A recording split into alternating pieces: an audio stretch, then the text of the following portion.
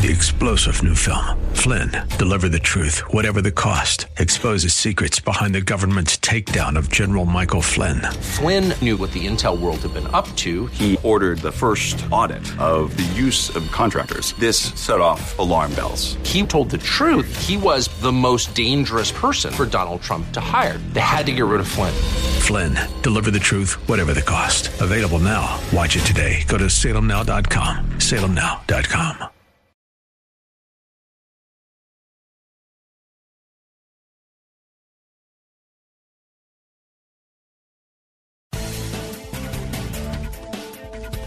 Welcome to the Pat Williams Power Hour, AM 990 and FM 101.5, The Word.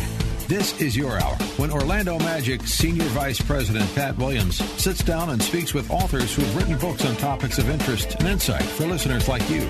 And now, here's your host, Pat Williams.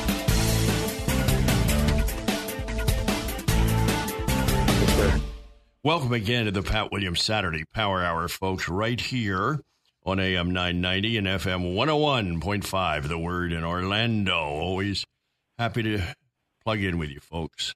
And so is Pete Paquette. He's our engineer today.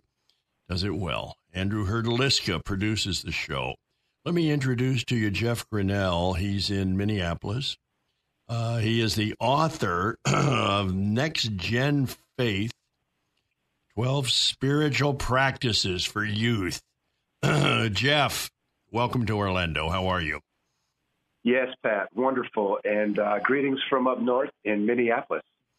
Jeff, what's the background on this book? Why did you write it?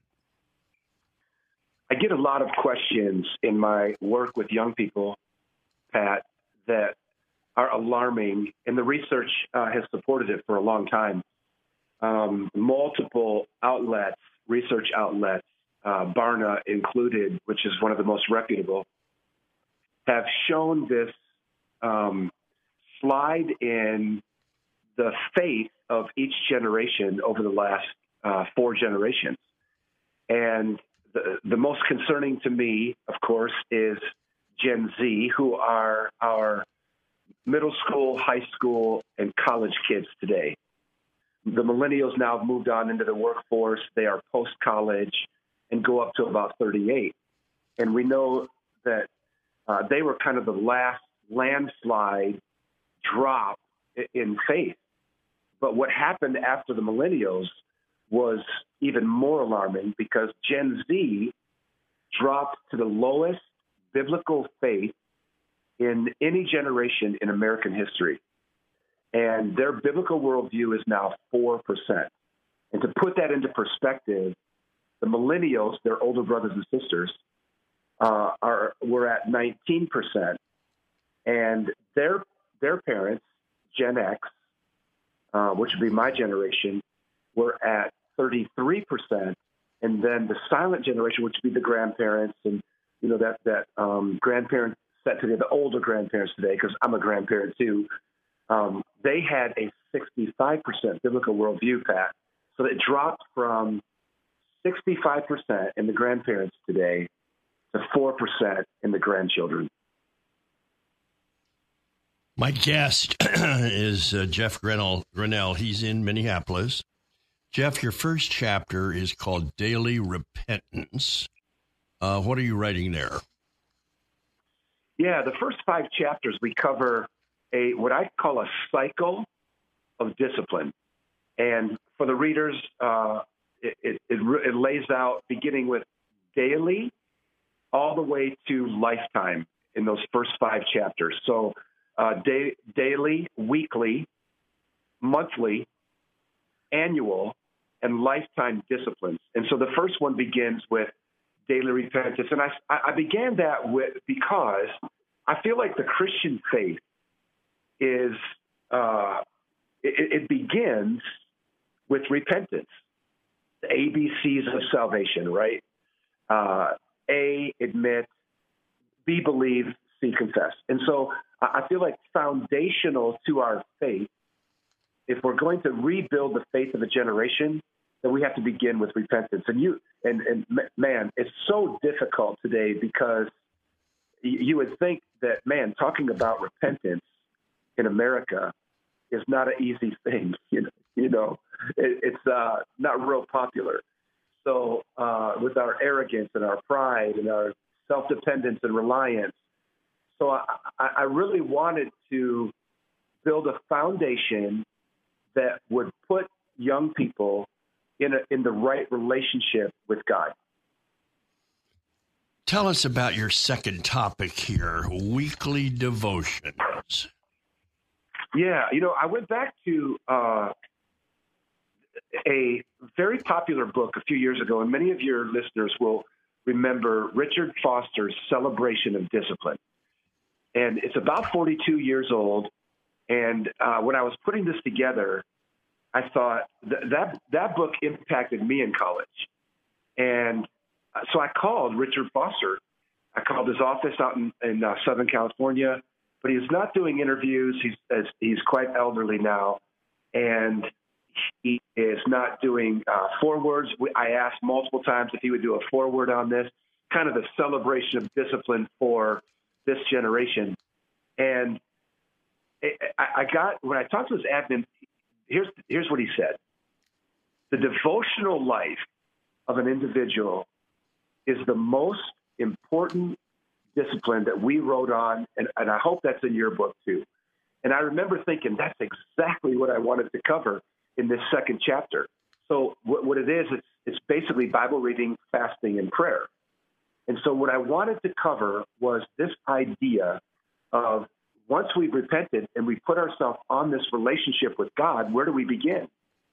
And I remember hearing that statement. I hope this is foundational in the life in the content of your book. And so that's why I called it the foundation of disciplines. Now I want you to talk about monthly evangelism. Yeah, wow. One of the most difficult disciplines is apologetics. And we hear that word, but we don't often take our time to break it down because it's intimidating, fearful. We don't know how to do this. It's proselytizing. Keep your faith to yourself, right? We hear those kind of things. And I thought, that's never been a part of my Christian faith. It comes out in daily life.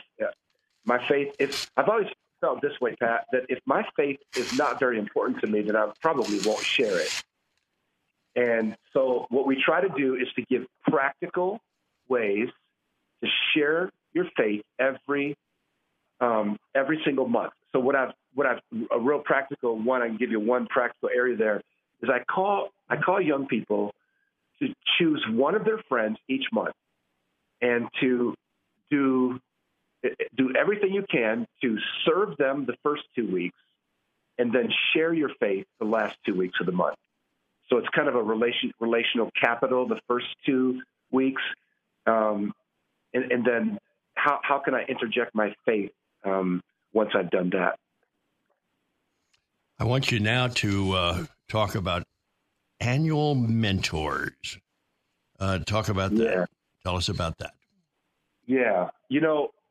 When you look at some of the top CEOs in the country, I love to read on leadership. And one of the things that I've found is the importance of, if you want to go where you've never gone and do what you've never done, then you have to find somebody who's been there and done it and get as close to them as possible. If you're going to go on a wilderness trip, or you're going to climb a mountain, or you're going to go on a rafting, a 5-class rafting trip, you just don't go without seeking out a guide. And I think sometimes we forget about the importance of guides. We love to plan the trip. We love to get somebody who can tell us how much it's going to cost, and somebody who can get the tickets for us. But when it comes down to having a great trip, in this life, then we have to find people who walk with a limp, right? People who've been there and done it, if that's where I want to go and what I want to do. So I set up the importance of a coach, of an annual mentor, every year to find somebody in your life. You know, young people have coaches around them. They have teachers around them.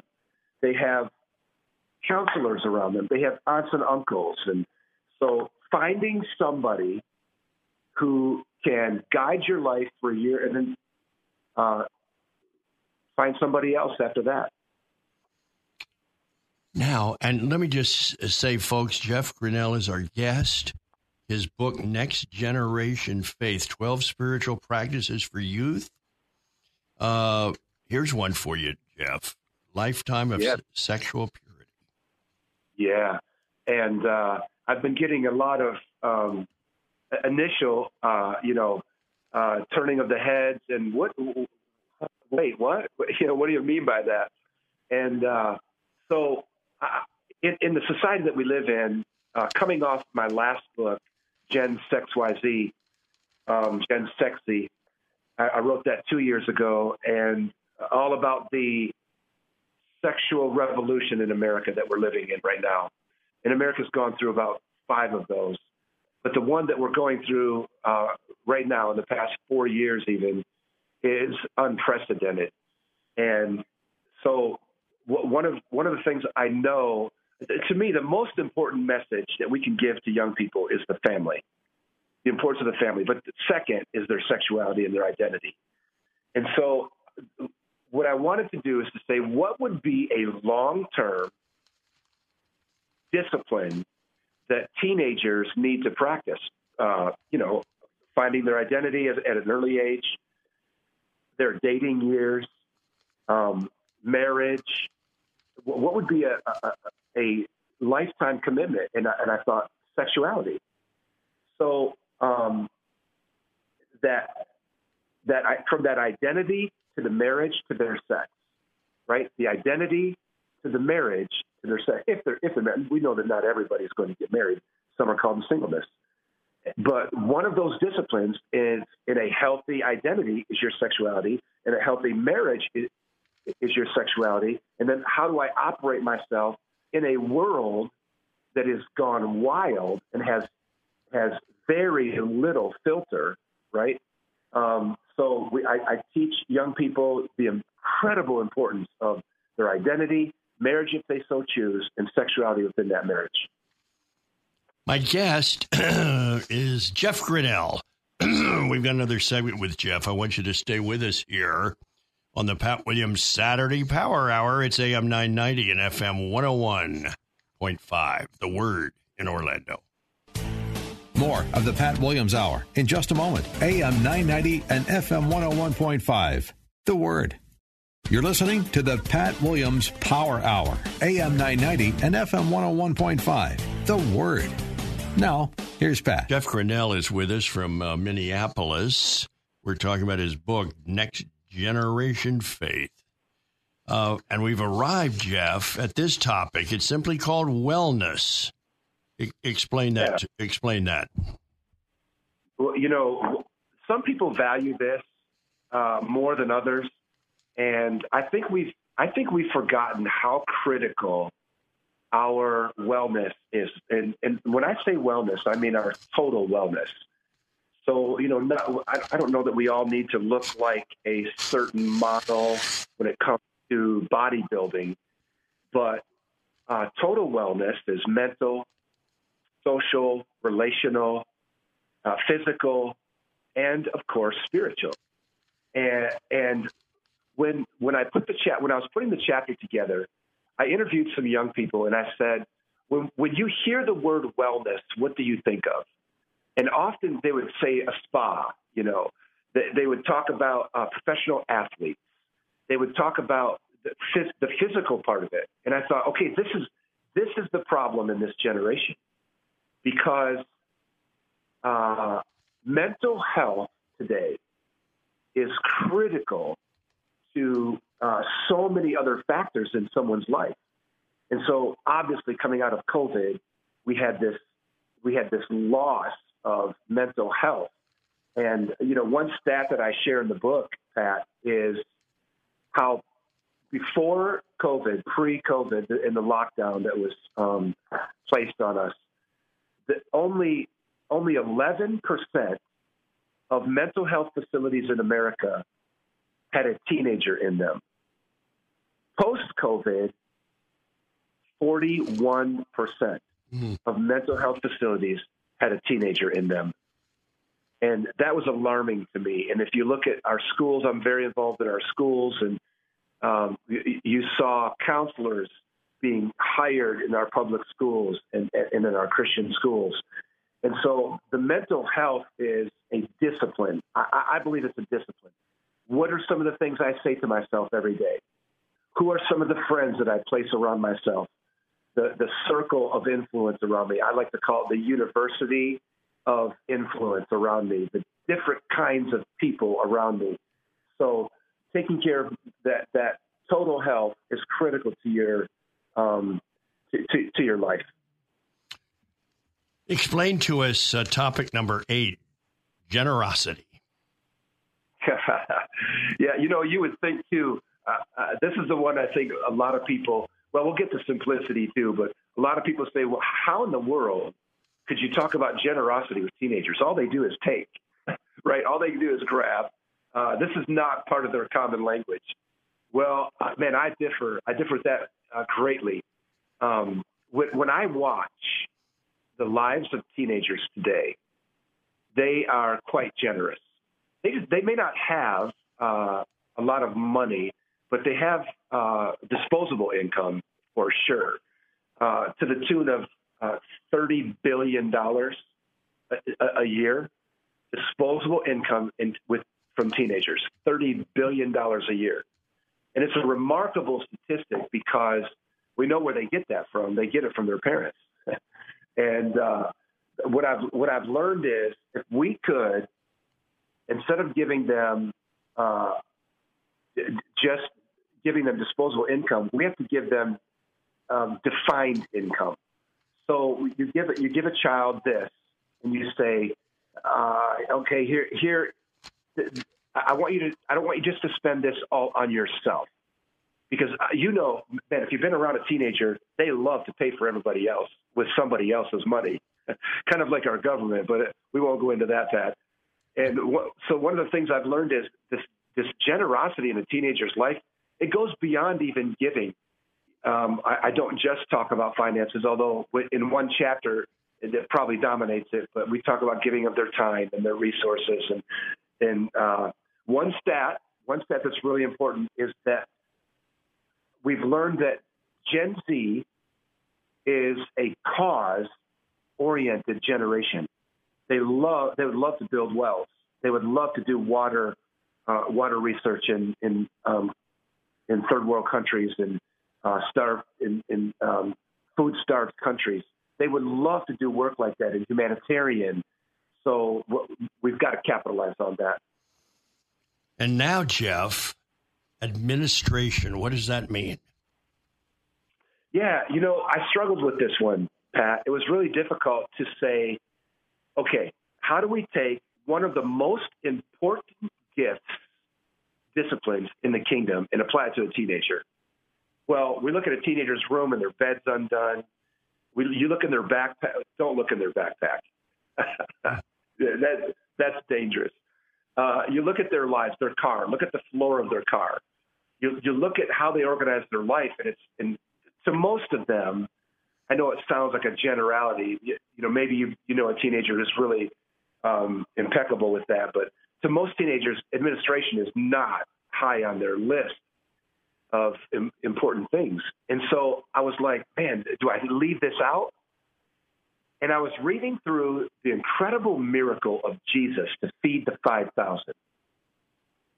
And in Luke's gospel, he shares this quick little phrase that before Jesus fed the 5,000, which we know that number was a lot higher than that. Some writers, theologians would tell us it's 25,000 people.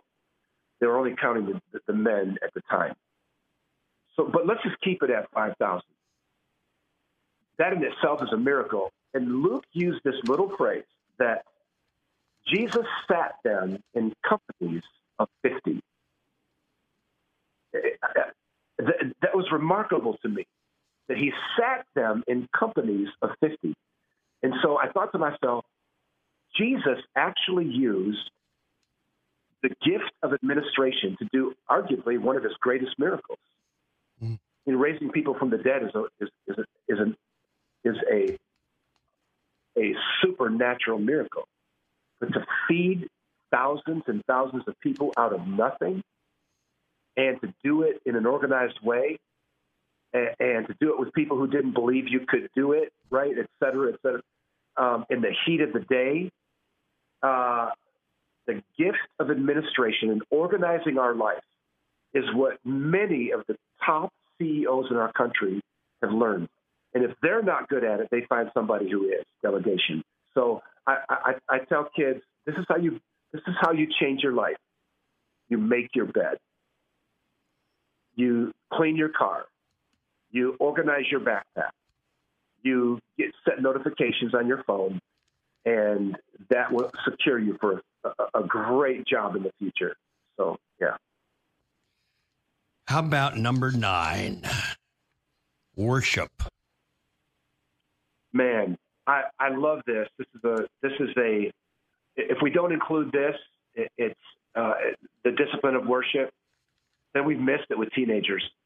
All of our listeners, whether they're young people or not, worship something. Okay, our problem is not to get America to worship. America already worships. They worship themselves. They worship money and materialism. They worship people. Worship is not a difficulty, right? Worship is something that is born in us. It's innate. It's so common to us. So what I share in this chapter is it's not about getting teenagers to worship. It's about getting teenagers to worship God. How do we turn their affections to God? How do we turn their interests and their desires to God? And so I give some really practical principles in there on how to discipline your life spiritually, like really practical, so that we can turn our worship from self and stuff and things and others to God. And you'll have to get the book to see that, because it's very simple. Now, explain to us resilience. Resilience is faith. Resilience is it's faithfulness. Resilience is overcoming hardship. And one of the things that I wanted to communicate with resilience is, I don't care how bad it is in your life right now, you can handle this. You can handle this. And we know that hardship can ground a person so quickly. Hardship can sink someone so quickly. But the people that have learned to deal with hardship the most are the people that are the most successful. You know, I talk about athletes in the chapter, and how the weight room comes before championship, and the discipline. You know, many of us know the discipline of Kobe Bryant and the discipline of other elite, Jerry Rice, and other elite athletes who set themselves apart. And they're not playing for the check, right? They're playing because of their gift, and they want to excel at their gift. And one of the most motivational things to me is to look at hardship in the face and to say, I've got this. And so I give principles on resilience and faithfulness, and talk about farmers who have to deal with that, talk about soldiers who have to deal with that, and specific stories. I walked through the death of my first wife 7 years ago to cancer, and wrote a book on that called If Job Had Twitter. You know, what would Job say on social media today about the hardship of his life? And so to me, the discipline, it is a discipline to look at difficulty in the face and overcome. Folks, my guest has been Jeff Grinnell. The book, Next Gen Faith, 12 spiritual practices for youth. Well, we covered 10 of them. The only two we didn't get to were silence and the Holy Spirit. And the conclusion, the future of youth ministry. Great to have Jeff with us. We've got more here on the Pat Williams Saturday Power Hour. You're tuned in to AM 990 and FM 101.5. The Word in Orlando. Stay with us. We will be right back here on the Pat Williams Saturday Hour. More of the Pat Williams Hour in just a moment. AM 990 and FM 101.5. The Word. You're listening to the Pat Williams Power Hour. AM 990 and FM 101.5. The Word. Now, here's Pat. Jeff Grinnell, our guest in that first segment from Minneapolis. We stay out west. We go to Orange County, California. Paul Wozniak is there. Paul, first of all, welcome to Orlando. It's nice to meet you and chat with you. Oh, great to be with you this morning. Paul, this book you've written, Shabuah Days. I need you to explain that to us. Well, Shabuah Days, Shabuah is a Hebrew word, Pat. And the word, it's a term. So it's translated in the Bible as week, as in a 7-day week. However, through the millennia, we've lost the meaning of that word in translation, as often happens. It's a term, and here's what the term means. There's two root words in it. One means complete, and the other means the digit 7. So we've got 7 and complete. And the word is always used in Scripture in reference to a time period. So what we have is three things. We have a complete time period of 7. And it's not any complete time period of 7, which could be days, years, or millennia, but it's a unique complete time period of 7 in that it is 6 periods of work and then 1 period of rest. So it's 6 plus 1. So Shabuah Days, what we have here is the first 2 chapters in the book of Genesis. We have a complete time period of 7 days. There's 6 days of creation and the 7th day of rest. And that is a precedent-setting event in those 2 chapters at the beginning of our Bible that is carried throughout Scripture. So we also have a complete time period of 7 years. And that would be 6 years of work or farming or debt or servitude, followed by 1 year of rest, or no farming, or freedom, or release of debts. And the same thing we have with the new book that's coming out this month. We have a complete time period of 7 1,000-year periods, or 7 millennia. So there's 6 millennia of work, or in this case, sin, since Adam and Eve sinned in the garden, followed by a 7th and final 1,000 years of rest on this earth, and that's Revelation 20. So a Shabuah is a complete time period of 7, 6 plus 1. In the book you're referring to, Shabuah Days, it's a complete time period of 7 days. Paul, there are other topics covered in this book. I'm going to, let's see how many we can cover. As many as you'd like. The Exodus. Yes, sir. So the Exodus. All right.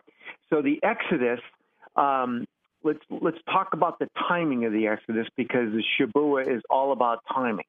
So we have a reference to a day and a date in the Exodus that we can identify, and we can establish the months, because the Bible doesn't provide a calendar, Pat.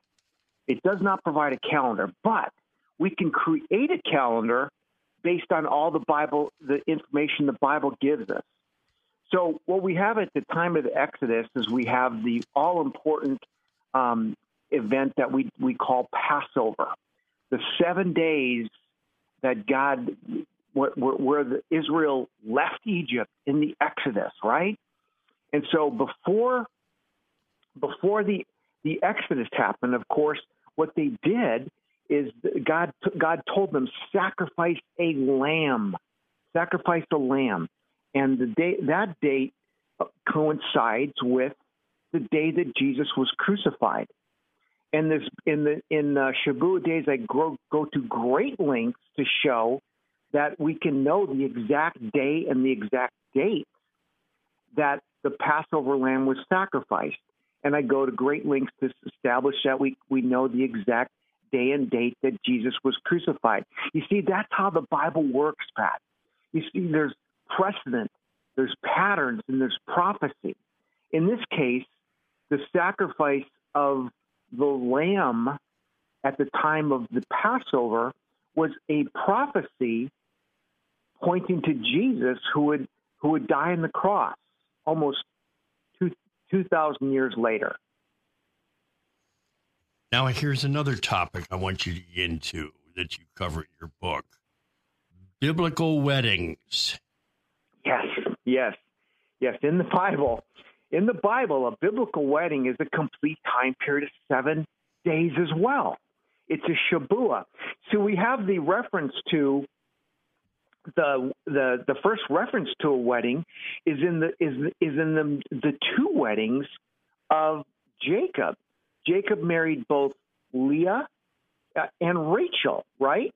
So we've got two weddings there, and people oftentimes, and in commentaries I've read, there's a tremendous amount of confusion over what happened in those instances of Jacob marrying Leah and Rachel, because people don't understand the meaning of a Shabuah.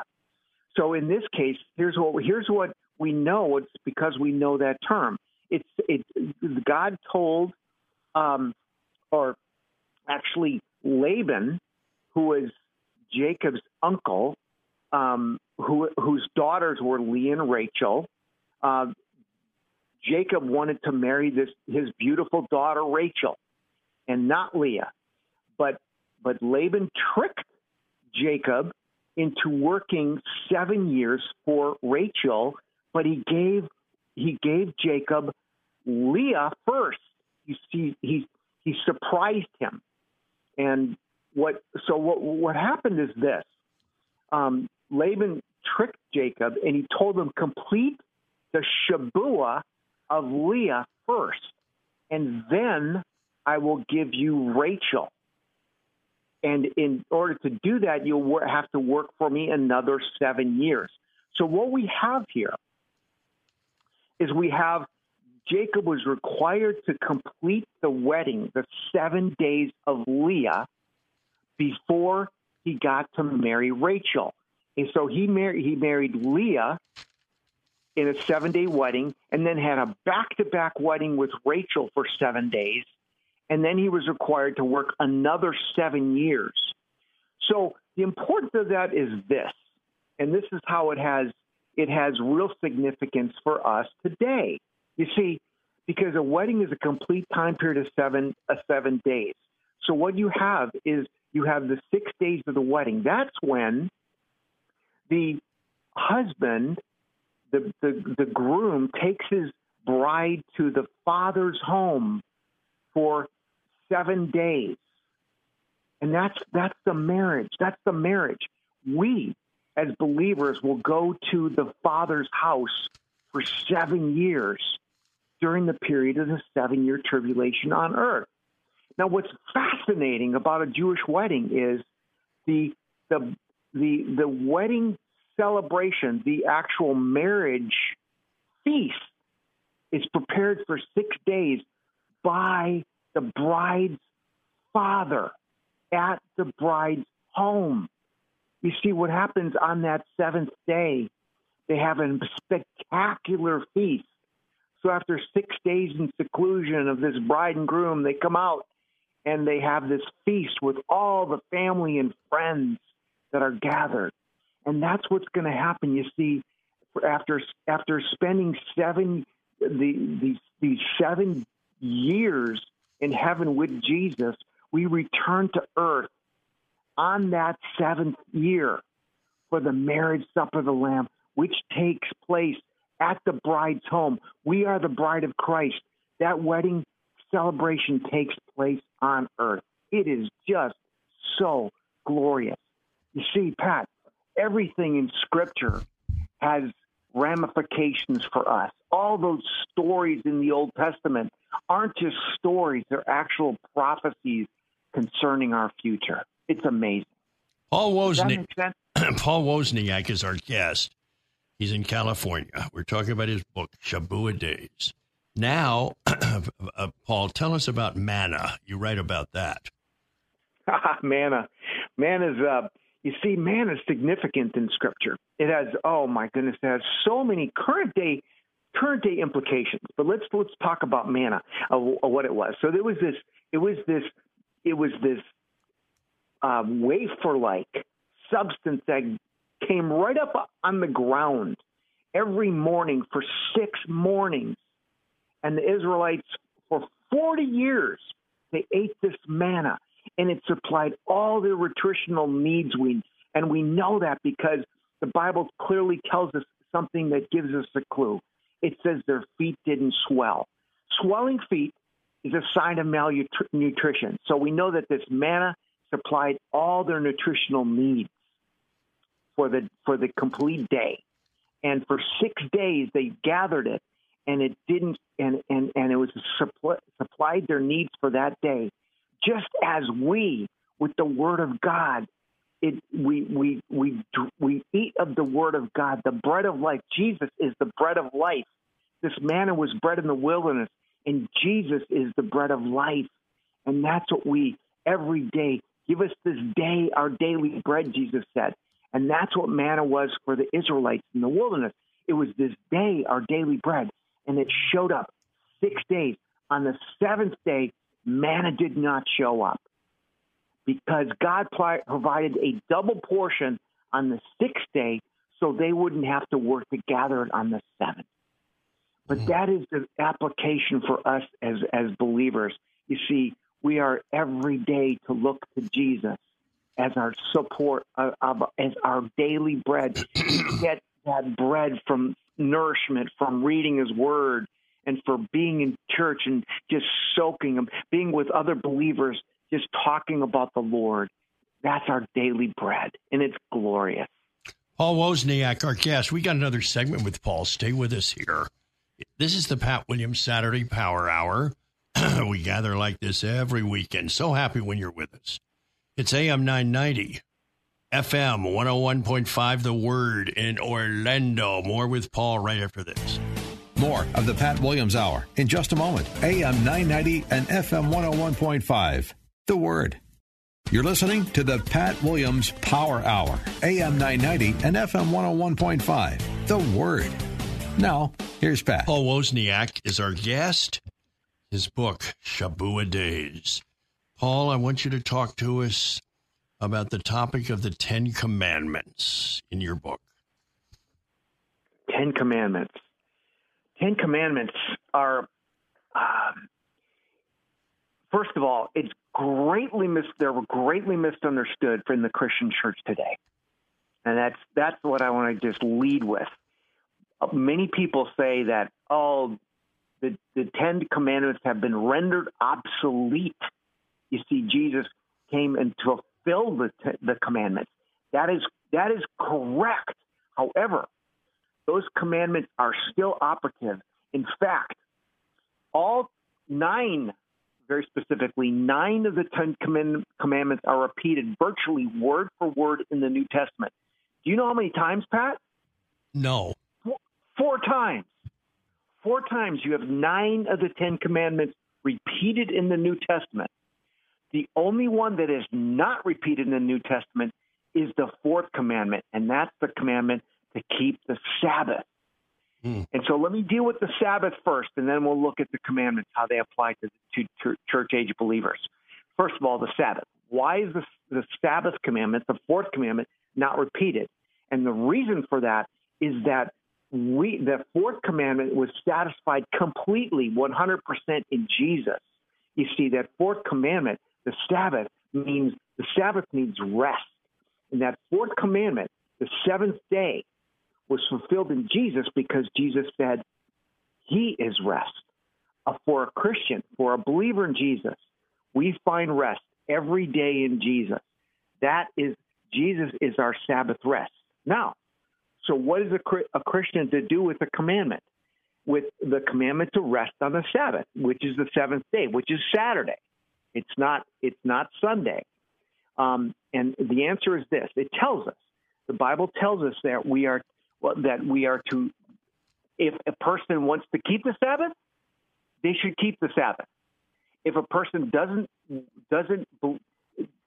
feel they need to keep the Sabbath, they don't need to keep the Sabbath. We are free to do whatever we want with the Sabbath. It is no longer a requirement for the church. Jesus laid that out very clearly. So for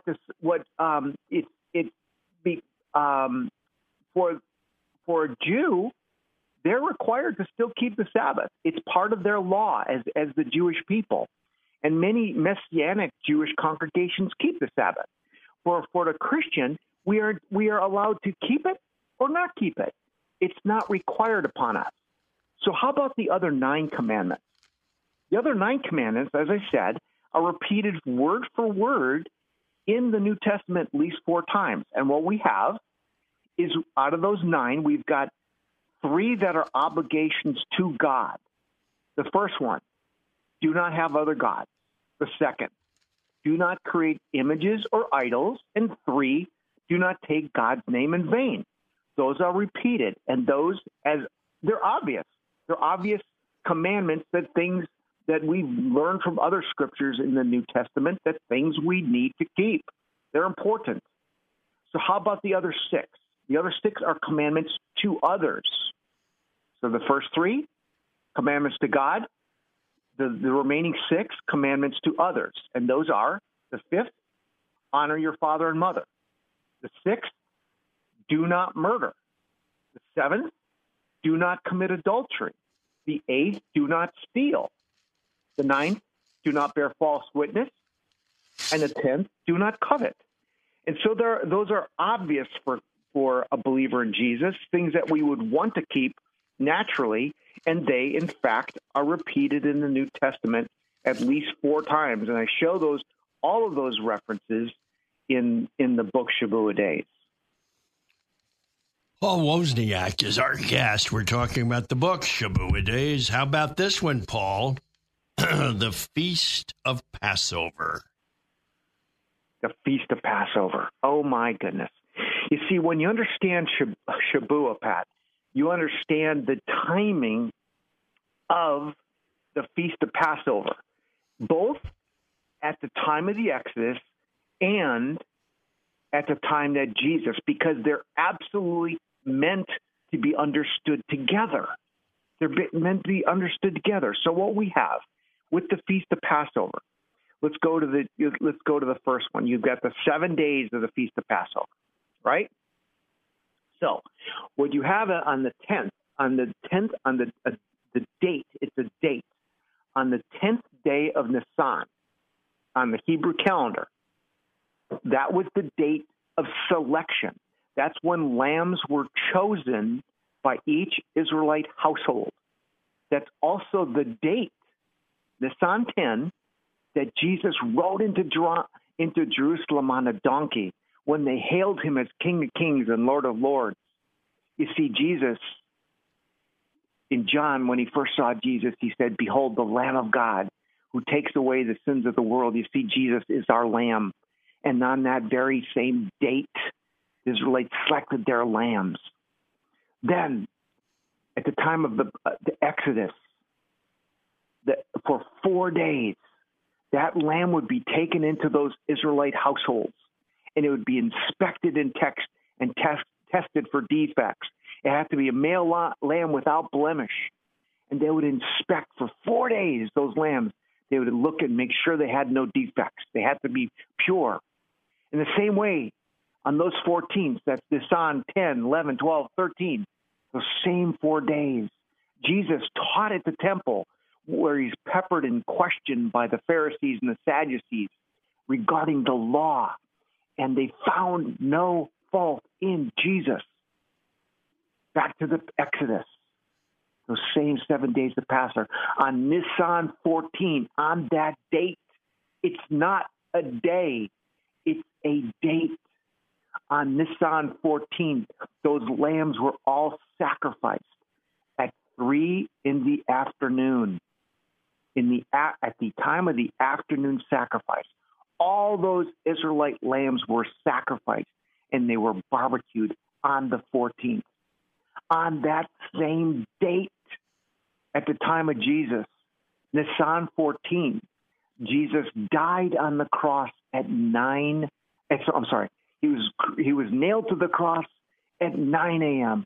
He died on the cross at 3 p.m., the exact time that the lambs were being sacrificed for all those Israelite households.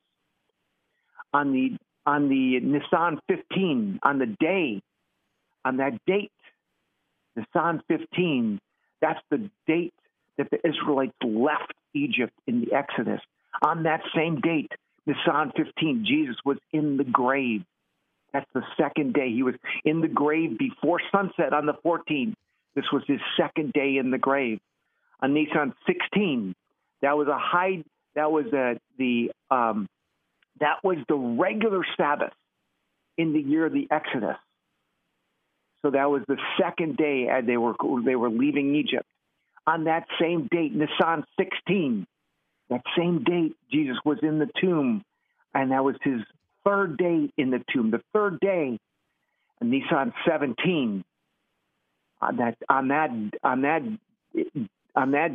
date, Nisan 17 was a Sunday. It was a Sunday at the time of Exodus. On that same date, it was a Sunday during the time of Jesus, and that was the date Jesus was resurrected. And he came out, and he was physically present on this earth. And so what you have is we have one thing that's very important to understand. Jesus was crucified on a date. It wasn't a day. It was not Friday. Although we celebrate, and I do too, although we celebrate Good Friday as the date that Jesus was crucified on a Thursday in the afternoon, at 3 o'clock in the afternoon. He was buried that same day. It had to be because he was in the tomb 3 days and 3 nights. You cannot get 3 days and 3 nights any other way. And so by understanding of Shabuah and understanding the timing of the Exodus, we can know the days and the dates. It's amazing. God's word is amazing. Paul, is the Old Testament still relevant? Oh, my goodness, Pat. Oh, my goodness, Pat. I tell you what. I tell people what I teach. I say, you cannot, and I mean this with sincerity and with all the passion that I can muster in my voice. You cannot understand the New Testament without an understanding of the Old Testament. And that's why we have so many people making errors in teaching that only are looking to the New Testament, because you cannot understand how you see the New Testament. Let me put it this way. It's the fulfillment of all these Old Testament prophecies. You know, it's been said that the Old Testament is 25% prophecy. Somebody seems say 33%, a third. I say 50%. You see, because people understand that all those stories, as I've just showed you, are actually prophecies concerning the future. They're prophecies. The Old Testament is critically important. It's critically important to understanding Revelation. Pat, did you know that there are over 550 references to the Old Testament in the book of Revelation? So do you know why the book of Revelation is an enigma to so many? It's because we don't know the Old Testament. And I didn't know this till I really started becoming a student of the Old Testament 16 years ago. And it absolutely blew my mind. I couldn't believe the things that didn't make sense. And now they just suddenly make sense, because that's how God intended it. Our guest has been Paul Wozniak, the book Shabuah Days. Thanks so much for joining us for this hour, the Pat Williams Saturday Power Hour. right here on AM 990, FM 101.5, The Word in Orlando. We will be back next weekend for more. Have a wonderful week ahead. God bless. Thank you for joining us for this week's edition of the Pat Williams Power Hour. Join us again next week at this time, where faith comes by hearing. AM 990 and FM 101.5, The Word. 3-star General Michael J. Flynn, head of the Pentagon Intelligence Agency, knew all the government's dirty secrets. He was one of the most respected generals in the military. Flynn knew what the intel world had been up to. He understood its funding. He ordered the first audit of the use of contractors. This set off alarm bells. The explosive new documentary, Flynn, Deliver the Truth, Whatever the Cost, uncovers the facts behind this scandal. Flynn told the truth. He was the most dangerous person for Donald Trump to hire. I find out the worst enemy that I'm going to face in my life is right here in America. They took my assessment and they wanted me to change it. And I was like, I'm not changing it. They had to get rid of Flynn. With in-depth interviews, archival footage, and never-before-seen personal records of the man behind the headlines. I just felt like I was drowning. Flynn, Deliver the Truth, Whatever the Cost. Available now. Watch it today. Go to salemnow.com. salemnow.com.